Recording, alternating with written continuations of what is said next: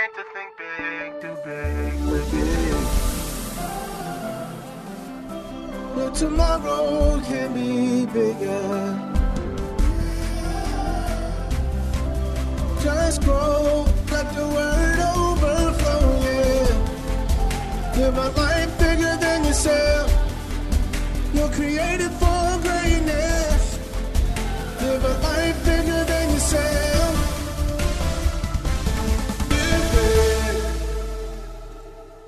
Welcome to Live Big with Derek Greer. We're glad you decided to join us today. Remember, you can get access to this message and a full library of teachings at gracechurchva.org. As we dive deep into the Word of God, we believe that it changes us and empowers us to think big, do big, and live big. This type of living will not only impact our lives, but will inevitably bless others. So our hope is that this broadcast inspires you to live big. Let's get into today's message. Today's going to be a little different. And today, actually, I needed extra time because of the mode of ministry. But it hasn't quite gone my way. But you guys know we have thousands of people here at Grace, and that's an awesome thing. But because of the amount of people here, I can no longer counsel the way I used to when it was just, a few hundred of us. So we trained and developed and mentors and counselors. We have psychologists on staff. We have a whole special ministry with people involved in social services, etc. So we do have people to serve in this capacity. But I had so much in my heart and so much to say, and what I decided to do, you know what? I said, I cannot. It's be impossible to get through 5,000 people to sit down and have a session with them. So what I decided to do this Sunday, I'm going to take the entire church to a counseling session, okay? So, all right, what I want you to do today is don't wait for the preach. I don't think it's coming, okay? I want you to pretend you're in my office. It's just you and me, you and I, talking and communicating. And there's one main scripture, I think, if you grab hold of it, I think it could really change your life. It could change your approach to things. And if there was any Sunday you wanted to be here, it would be for this Sunday. So let's open our Bibles to Proverbs chapter 13 and verse 12. And Solomon begins, hope deferred makes the heart sick. We see here that just as the body can get sick, so can our hearts. So how does it happen that we end up with heart sickness and sick hearts? Let's go back up to the top. He says hope, which simply means desire, expectation, something worthy of waiting for. Deferred, postponed, delayed, or overdue. What does it do? It makes the what? The heart what? Sick. Now, is Solomon talking about the natural heart? No, he's not. Those setbacks can impact your health naturally if you let it. In the Bible, typically the heart is the place where our thoughts, our emotions, and the desires begin. So when the Bible says that David was a man after God's own heart, did God mean that God had a heart that looked just like David pumping in heaven? Is that what he meant? No. What he meant was that they had similar motivations, similar characteristics, that they had a similar spirit about them. And the heart of a person is that invisible inside, invisible deep inside part of you. And here's the deal, as much as important as working out is and all that other stuff, no charm shines brighter than a good heart. And I mean, you could get your teeth whitened and you could get your hair fixed and you could do all that stuff. But nothing is more beautiful than a beautiful spirit and a beautiful heart. Proverbs 4:23, Solomon digs in a little bit and he tells a little bit more about the importance of the heart. He says this, keep your heart with all diligence. Now the NIV reads a little bit strong and a little bit more clearly to us living in the more contemporary age. He says, above all else, guard your what? Heart. We must let love, joy, peace, gentleness, kindness guard our hearts like armed soldiers. And then he continues. He says, for everything Is there anything not included in everything? Everything means the whole shebang. It means the whole caboodle, the whole ball of wax, the whole enchilada. Nothing is excluded from everything. So above else, guard your heart for what? Everything you do, all of your actions and inactions flow from it. Now, in the middle of making this incredible statement, he starts using imagery of the environment that was around them at this time. He uses the word flow, and he's painting the picture of a spring or water well that has a spring underground that creates the well. And the reason he does this is because at this time in history, they didn't have plumbing like we do today. And in the desert, if you weren't next to either a riverbed or a lake bed, you were in trouble. So most settlements beyond, the rivers like the Nile, everyone was around the Nile because, again, you got water from the riverbed. But the short of it is, everyone wanted to be or needed to be, and settlements were developed around water. So typically, before, a whole lot of folk congregate in any area, they find a well. And if they found that well, everyone could drink. Now, again, we take it for granted because everyone has a faucet in their home, but it was very, very different at this time in history. In fact, if someone poisoned a well at this time in history, it was considered an act of war. And rightfully so, because you can go without eating for maybe, 30 days or so, but you cannot go very long without water. So whole wars were fought over water rights and well rights. And you see, spiritual warfare is not just about things that go bump in the night. Pay attention to me. As much as things that go foul in our hearts, in our wells. They would go to war over a poisoned well. And what the devil wants to do is poison my heart. So I could do something to poison your heart. And then you do something else to poison somebody else's heart. And this is how the world got in the condition it's in, because we did not tend to our well above everything else. We have not guarded the issues of our lives. It said, for out of it springs what? The issues. There's that word again. The issues of what? Life.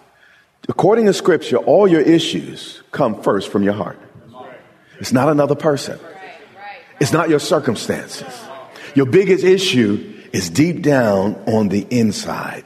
Your heart is the wellspring of all our actions and all of our responses. This is why it's so important to get the Word of God in your heart.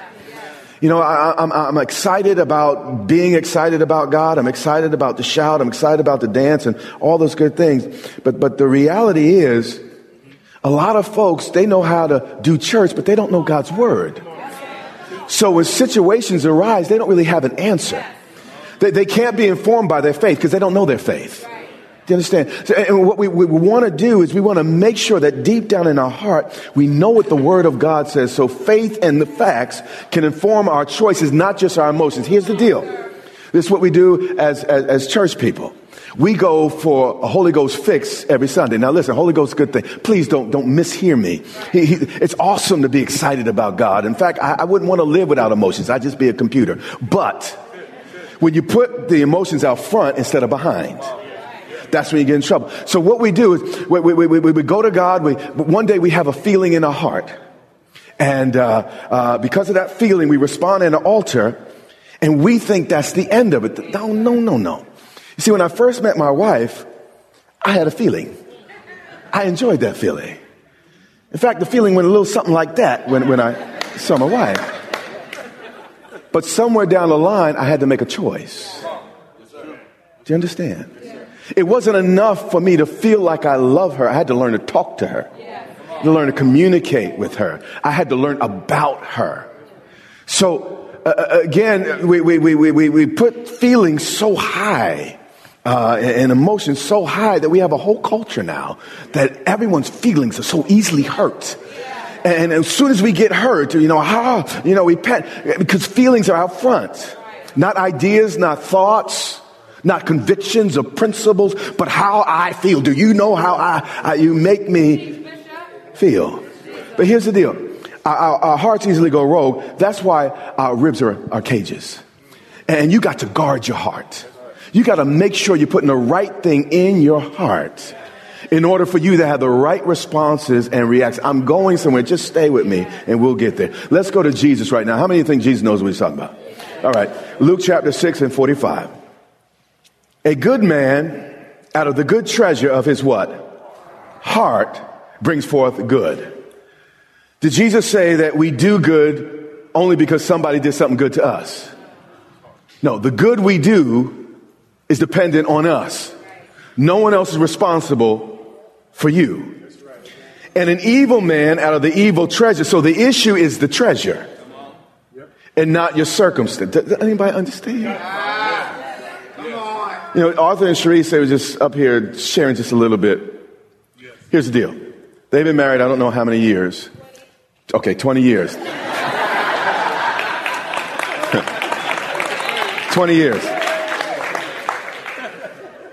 You know, like most couples, they had some challenges and bumps along the way. But when she couldn't talk, she couldn't speak, she couldn't think, her eyes were closed, and sometimes, I don't want to go into details. The short of it was, what was in his heart began to surface. A lot of people would have walked away because my wife can't do this anymore, my wife doesn't do that anymore. And you say it's because of what they did. The issue was your heart. The only reason they're still together is somebody made a decision deep down in their heart. That's the only reason they're making it to the other side of this issue. And an evil man out of the evil treasure of his heart brings forth what? Evil. So our real treasure is not in our bank accounts. Where is it? In our hearts. And if we realize that, we pay attention to our hearts a little bit more. See, real poverty is not a matter of money. It's a matter of attitude. And if we begin to recognize this in our marriages, in our church, and in our families, I believe immediately half of our problems would be gone. Here's the deal. Something I want to teach you about the devil. To impact your life, the devil has to first get to your heart. At least to permanently impact your life. See, he could take all my money, but if I keep my heart right, I'll get it back. For him to permanently get results in your life, he has to get in your heart. So what he does is he works on our attitudes and our mindset, throwing in imaginations and trying to get us embittered, trying to get us angry. He works day in and day out. Why? Because our marriages, as I've said in past meetings, represent Christ in the church. And if our marriages aren't whole, our testimony's not whole.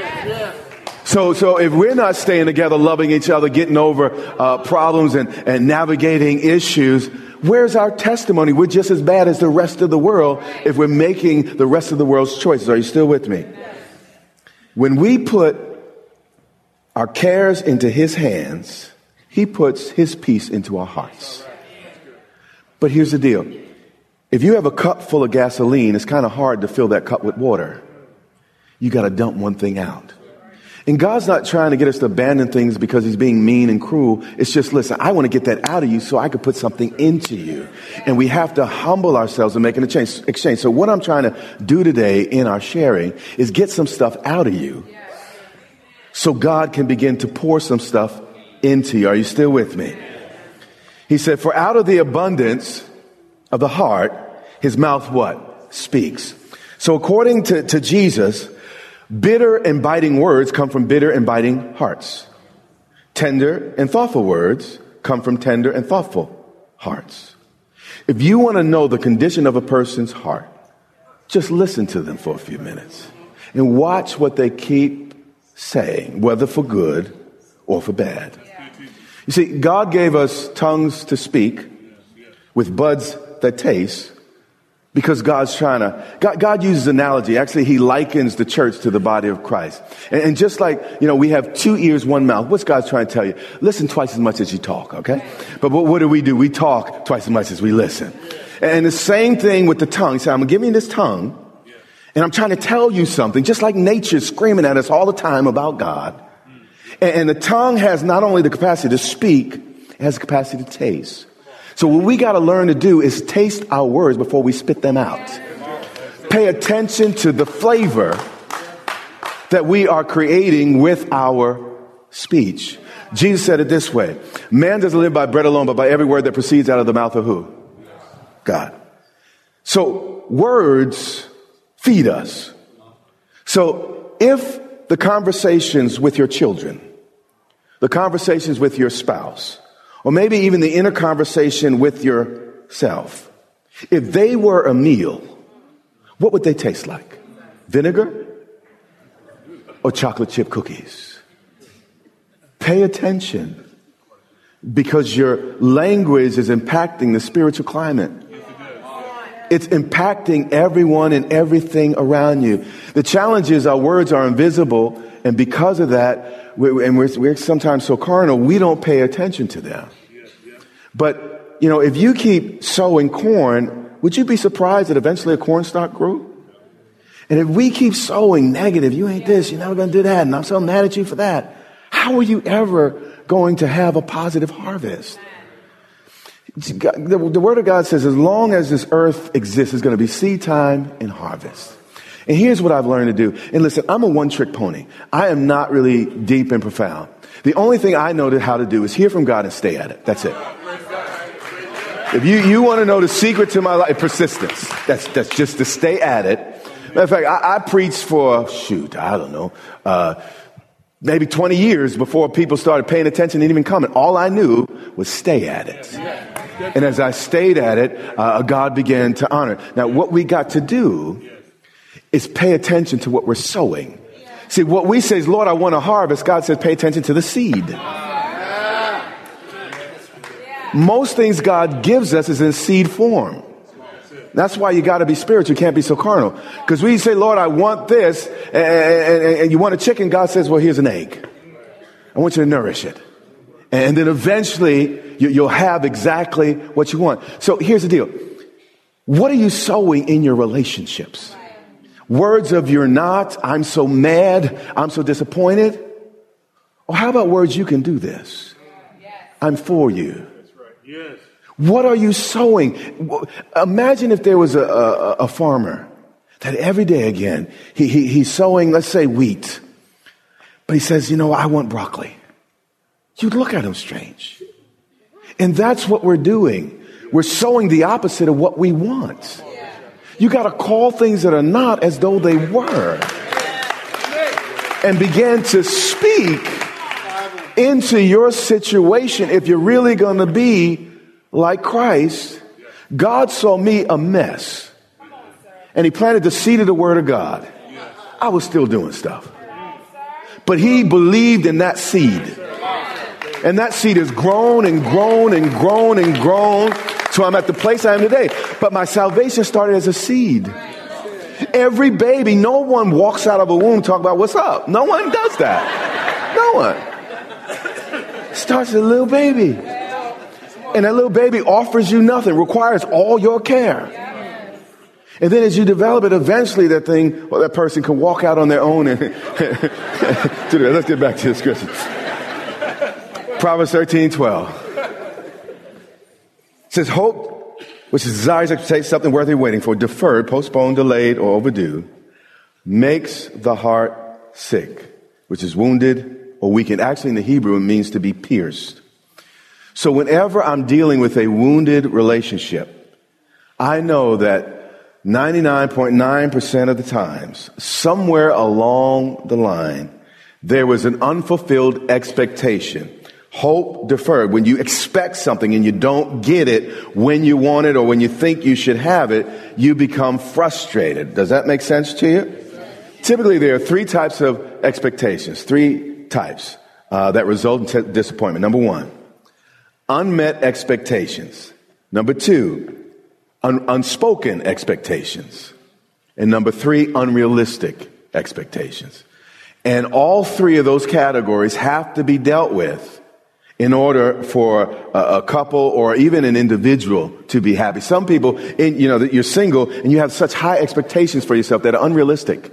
You will never, ever, only Jesus was that great. You understand what I'm saying?